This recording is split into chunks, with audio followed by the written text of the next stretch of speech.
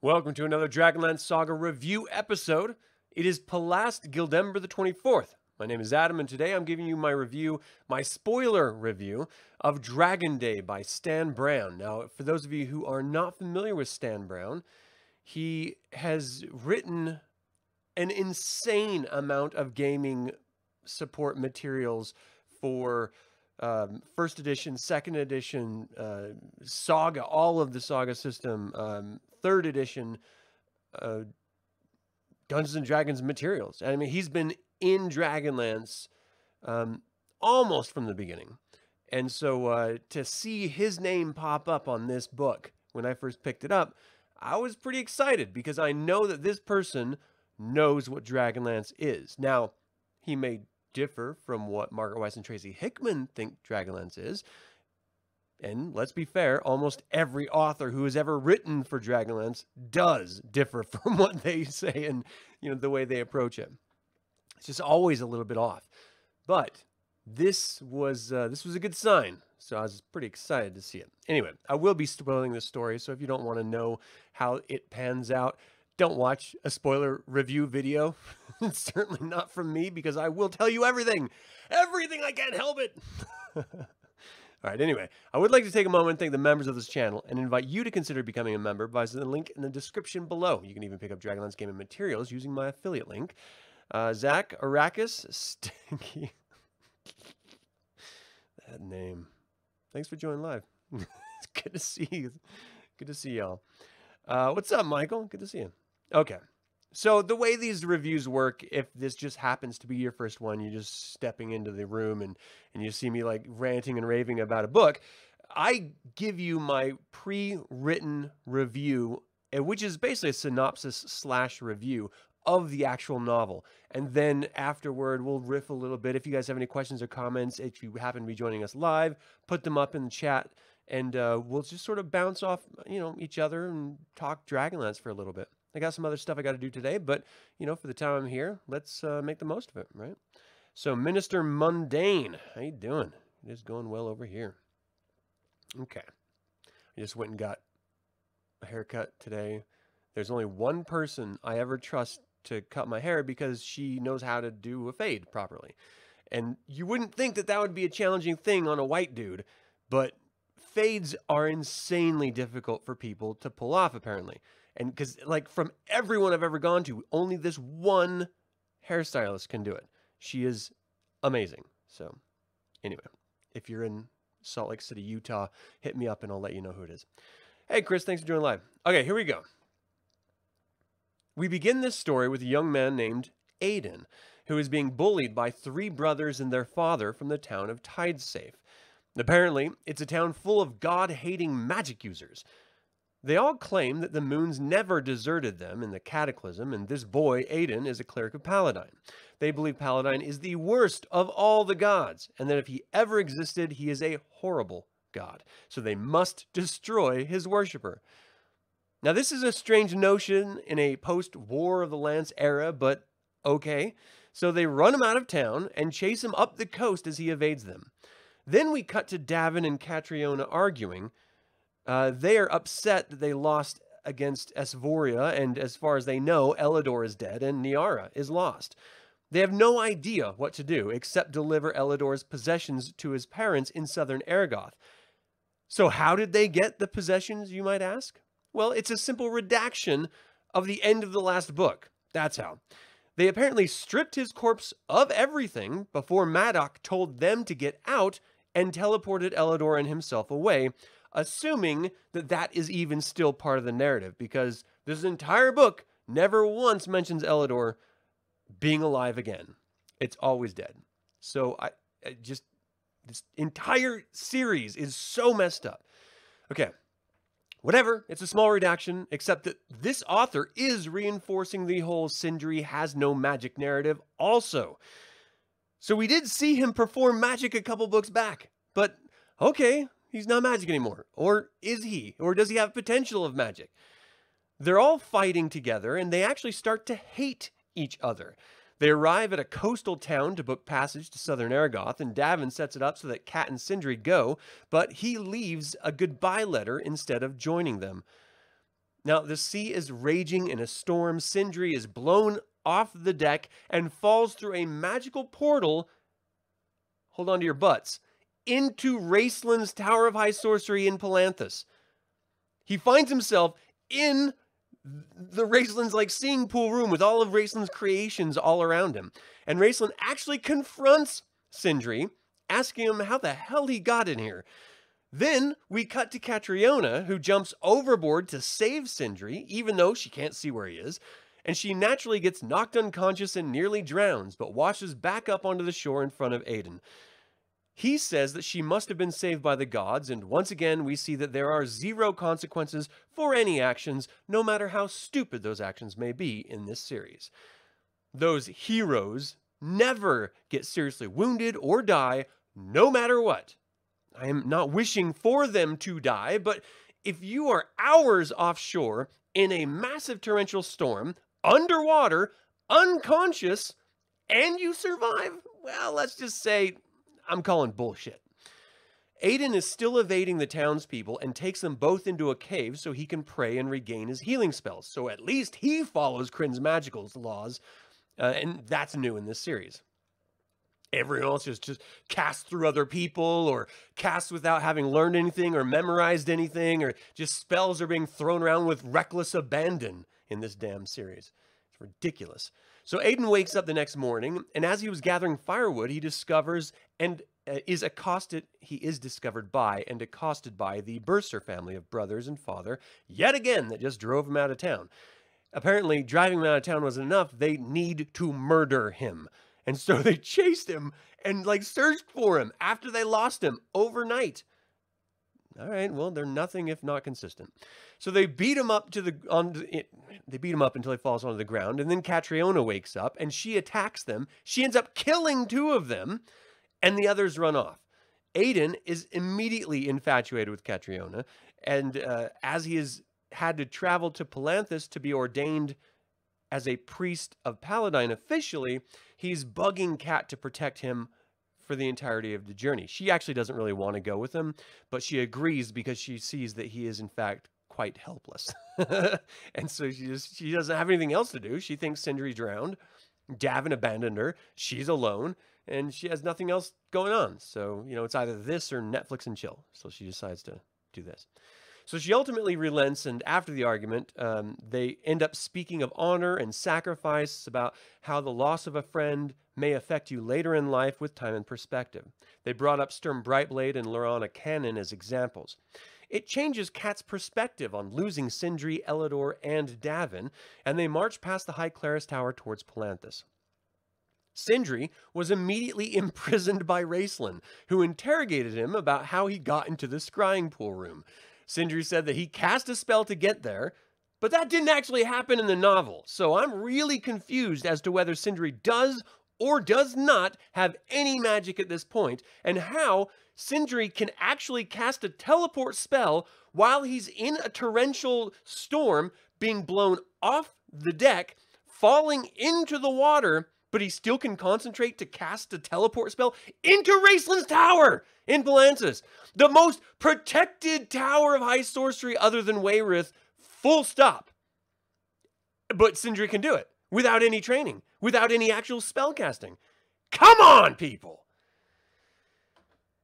I was so excited when I saw Stan Brown's name, and after reading it for just a little bit, already I'm enraged.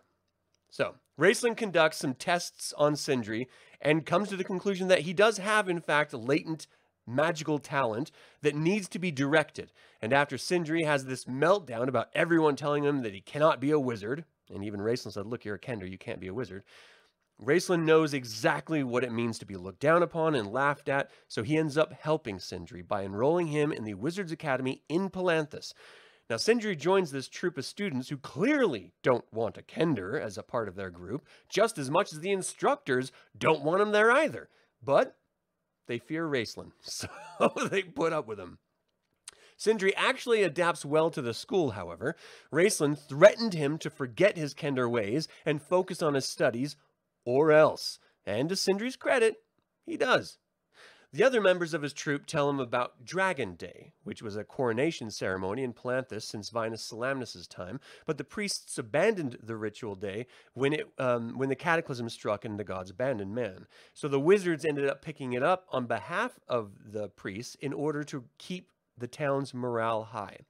Now that the gods have returned, the clerics want to take the ritual ceremony over again. The students want Sindri to sneak into a temple and take the circlet of Paladine to stop the priests from reclaiming what is now their holiday. They think that as long as the priest's circlet, which is a part of their ritual, is gone, they cannot fulfill their ritual.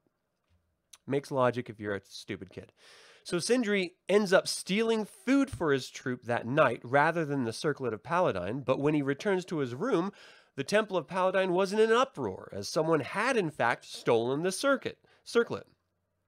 The peers that were bullying Sindri said that it was in fact Sindri who stole it, and when they looked at Sindri's bed, the circlet was on it. So Catriona and Aiden arrive in Palanthas in the morning, and they were directed to the newly built Temple of Paladine as the acolytes were freaking out about this theft. Elistan is actually in this. He approaches the group and speaks with Aiden about whether they need the circlet for the ceremony or not. Elistan offers Catriona a room for as long as she was in town. Sindri arrives to return the circlet that he in fact did not steal, and Tristan, one of the acolytes, blames him for the theft. Naturally, a Kender comes with the object. It must be the Kender. So Catriona and Sindri were hugging each other because they thought each other were dead from that storm, and Cat defends Sindri to the temple, saying that if he says he didn't steal it, he didn't steal it. If you trust me, you have to trust my judgment of him. Elistan leaves after falling really sick, and the acolytes all begin verbally assaulting Sindri, who blows up at them all and Cat. Then the apprentices come in from the mage school, and they start this weird sort of standoff between the acolytes of the temple and the students of the Wizards Academy. Aiden eventually stops the fight before it goes to blows, and his peers tell him that the only way to save the celebration was to collect an artifact from a ruined and sunken temple of the dragon. The Temple of the Dragon is just sort of like a temple that like crumbled into like this rift that opened up apparently at some point in the cataclysm. So the artifact will nullify any arcane magic in a radius of the wielder, and Cat and Aiden agree to collect it. The only problem is that the Temple of the Dragon is haunted. So when they arrive at the temple to find the medallion, but the medallion is pinned down under rubble, and they're trying to figure out how to get it out without breaking it, ghosts appear, and they're ready to attack. So we flash back to Raistlin. He enters Madoc's room in his tower. So Madoc is like staying with Raistlin apparently, which is weird. I don't know. I thought it was weird. So anyway, he's been staying there and after returning with the Aegis, trying to put it back together. So at what point from the last book did he drop Elidor off somewhere? I don't know. He doesn't even mention it. It's just like at the end of the last book, Madoc sees Elidor breathing and teleports him away. And then the next time we see Madoc, there's no Elidor. So maybe he's at like a Chuck E. Cheese's or something. I don't know. Raistlin tells Madoc that after he assembles the sword, the truly difficult task still lies ahead of him, but then vanishes before Madoc can figure out what he means. Madoc is bothered that he has to kowtow to Raistlin Majir, but acknowledges that Raistlin is in fact more powerful than him and is the master of the tower, so of course he relents. I love that we get to see familiar characters and locations finally in this series, but I am still bothered by the whole Sindri casting random magic without knowledge or training. Hopefully it clarifies everything eventually. After all, there's only 2 more books left in this quartet and the entire series. There's still no word of Elidor, even though the last book mentioned Madoc rescued him, and we have yet to hear from Davin, who abandoned Cat and Sindri at the docks. So the spirits in the sunken temple end up attacking Cat, and she tries to save Aiden by throwing him out of the temple area. She's beaten down by the ghosts, and Aiden returns with his holy medallion and turns the spirits away in the name of Paladine. In the name of Paladine! Get! Something like that, anyway. I'm paraphrasing.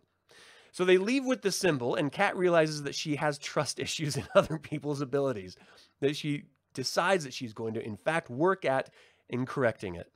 Meanwhile, Sindri's classmates tell him about a cursed idol in a sea cave that could be helpful if the mages try. I'm sorry, if the priests try to take the holiday from the mages. So Sindri agrees to go find it. He thinks it's going to be really interesting to go into this little sea cave and discover this cursed idol, never knowing what a cursed idol looks like. So he travels to find the cave. He finds it, and it's inhabited by this giant octopus-like creature. He ends up distracting the octopus and steals the idol. On Dragon Day, the two idols in close proximity end up unleashing a discord demon that makes all of the clerics and all of the mages attack each other. Now that's the discord demon, like right there in the book, right there. It seems only Sindri can actually see the demon, however, and learns that the only way to banish a demon is to know its name. So he takes the idol to Catriona, who ends up attacking him. Sindri ends up ripping her symbol off of her and breaks it. Now, Catriona can in fact see the idol that Sindri has for what it is. She calls out the demon's name, which disappears like Beetlejuice, and she stabs the idol, breaking the idol. Everyone stops, and the crowd believes that they just watched some sort of weird play, so they all start cheering and clapping. Catriona and Sindri end up lecturing everyone on mistakes, forgiveness, and friendship, and the crowd cheers again. Back at Madoc, he's still attempting to reunite the disparate pieces of the Aegis, and he should have succeeded, but for some reason it isn't working. Raistlin enters again and lectures him about balance. This is the one good part of this entire series. The entire series, this is book 6 of the entire series so far, is that at least they're referencing the idea of balance in Dragonlance. No matter what you like or don't like about Dragonlance, the core theme of it is balance. If good becomes too prominent, evil has to rise to balance it out. If evil becomes too prominent, good has to rise to balance it out. Like, that's what it is all about. That's the entire campaign was built on that founding structure of the 3 pillars of good, neutrality, and evil. So at least they got that right. How the Aegis had broken the balance manifested in the split of the companions is the so Raistlin explains that the balance is upset because the companions had split. And Madoc is looking at Raistlin like, what? Are you telling me that these rando companions, adventuring companions, that I just happen to know, are the reason why this sword can't be healed because they don't like each other anymore? And Raistlin just looks at him, smiles, nods, and walks out. All the stupid reasons something doesn't work. But hey, so at the moment, a discord demon was picking up that imbalance to bring the scales back to level. So the discord demon, supposedly, according to Raistlin Majere, came out of the idol and the medallion that Sindri and Catriona captured in order to reunite the two of them, thus restoring balance to all of Dragonlance and allowing Madoc to actually create the Aegis and reform it. Now, if that makes sense to you, you may be a crazy person. Just putting it out there. Catriona and Sindri decide to leave Palanthas, and the clerics push her to say goodbye to Elistan before she does. He's with the head of the mage school, and Sindri is ended up awarded the Best New Student award, and Catriona is rewarded with a message from Gunther Uthwistan, which forgives all past misdeeds that she had done based on Elistan's words, and she is invited to rejoin the Knights of the Rose. She was a squire. They both say that they made prior commitments to their friends, so they can't stay. So they leave to go find Davin again. As they turn around to leave, Madoc is standing at the bottom of the stairs and tells them that he rested a few days and he found his way out of the tomb. He does not mention Elidor at all, leaving them to believe that he's still dead. And then they all leave together to find Davin. So at this point, is Elidor dead? I don't know, maybe. It's like, it depends on what the next author wants to do with it. This is so willy-nilly and wonky with the facts that happen in previous books, so as to be infuriating for anyone who cares about consistency in any measure. It's ridiculous. So this book had some positive moments, but being the 6th novel in an 8-novel series, it is too little too late. This is still wibbly-wobbly magic use and a complete disregard for the other members of the group, namely Miara, Davin, and Elidor. Now, I have, in fact, ordered the next book in this series because I'm clearly a masochist. But I would not ever recommend this book or this quartet or this series to anyone under any circumstances ever. It is just infuriating. Thanks, new guy, not Chris. I appreciate that. Let's see. In the last homies. He used a waterproof spell. Maybe that's what it was, Arrakis. A waterproof spell. Aiken wants to learn magic. Did Raceland teach magic very often? Raceland never taught anyone magic. He actually hosted apprentices in his tower, and I would assume that he instructed apprentices on, techniques and tactics and stuff, like Dalamar, for example. But he never actually taught as an instructor at like an official school. Those are for wizards who are barely learning the fundamentals of magic and stuff like that. So the only people that he ever might have officially instructed were apprentices who just happened to dwell in his tower. And even then, it's never explicitly stated whether he did it in an official capacity or just the fact that he's the master of the tower, so they just have free reign and he'll walk in and correct them like he did with Maddock here. So let's see. Love the Saga game. Well, that's good. Anik is the greatest. He's pretty good. Dragon card mishap was... We had a couple of those, actually. All right. So anyway, what do you guys think about this? I am going... There's only 2 books left, and they don't take very long to read, so I am going to be reviewing them. It's just going to make me upset and angry, but I'm going to do it anyway because, again, apparently I'm an intellectual masochist. The completionist in you is glad that I'm getting the last 2, yeah. I'm glad the completionist is you. I'm feeling bad about it. Like, bad. I did just start Mortenson's The Command to Look, though, as a sort of intermediary as I'm waiting for the next book to come in the mail. So I'm enjoying that thoroughly. If you guys have never read it, I highly recommend it. All right, and that's it. This is a very short one. Thank you guys so much for tuning in. That's it for my review of Dragon Day by Stan Brown. What did you think about the 6th of the new adventure novels? Did you have a favorite part of the novel? You can always email me at info@dlsaga.com or leave a comment below. I would like to take a moment and remind you to subscribe to this YouTube channel, click the like button, and ring that stupid bell. All of this goes to help other Dragonlance fans learn about this channel and its content. And again, this channel is all about celebrating the wonderful world of the Dragonlance Saga, and I thank you for joining in the celebration. Thank you for watching. This has been Adam with Dragonlance Saga, and until next time, Slán Means good health.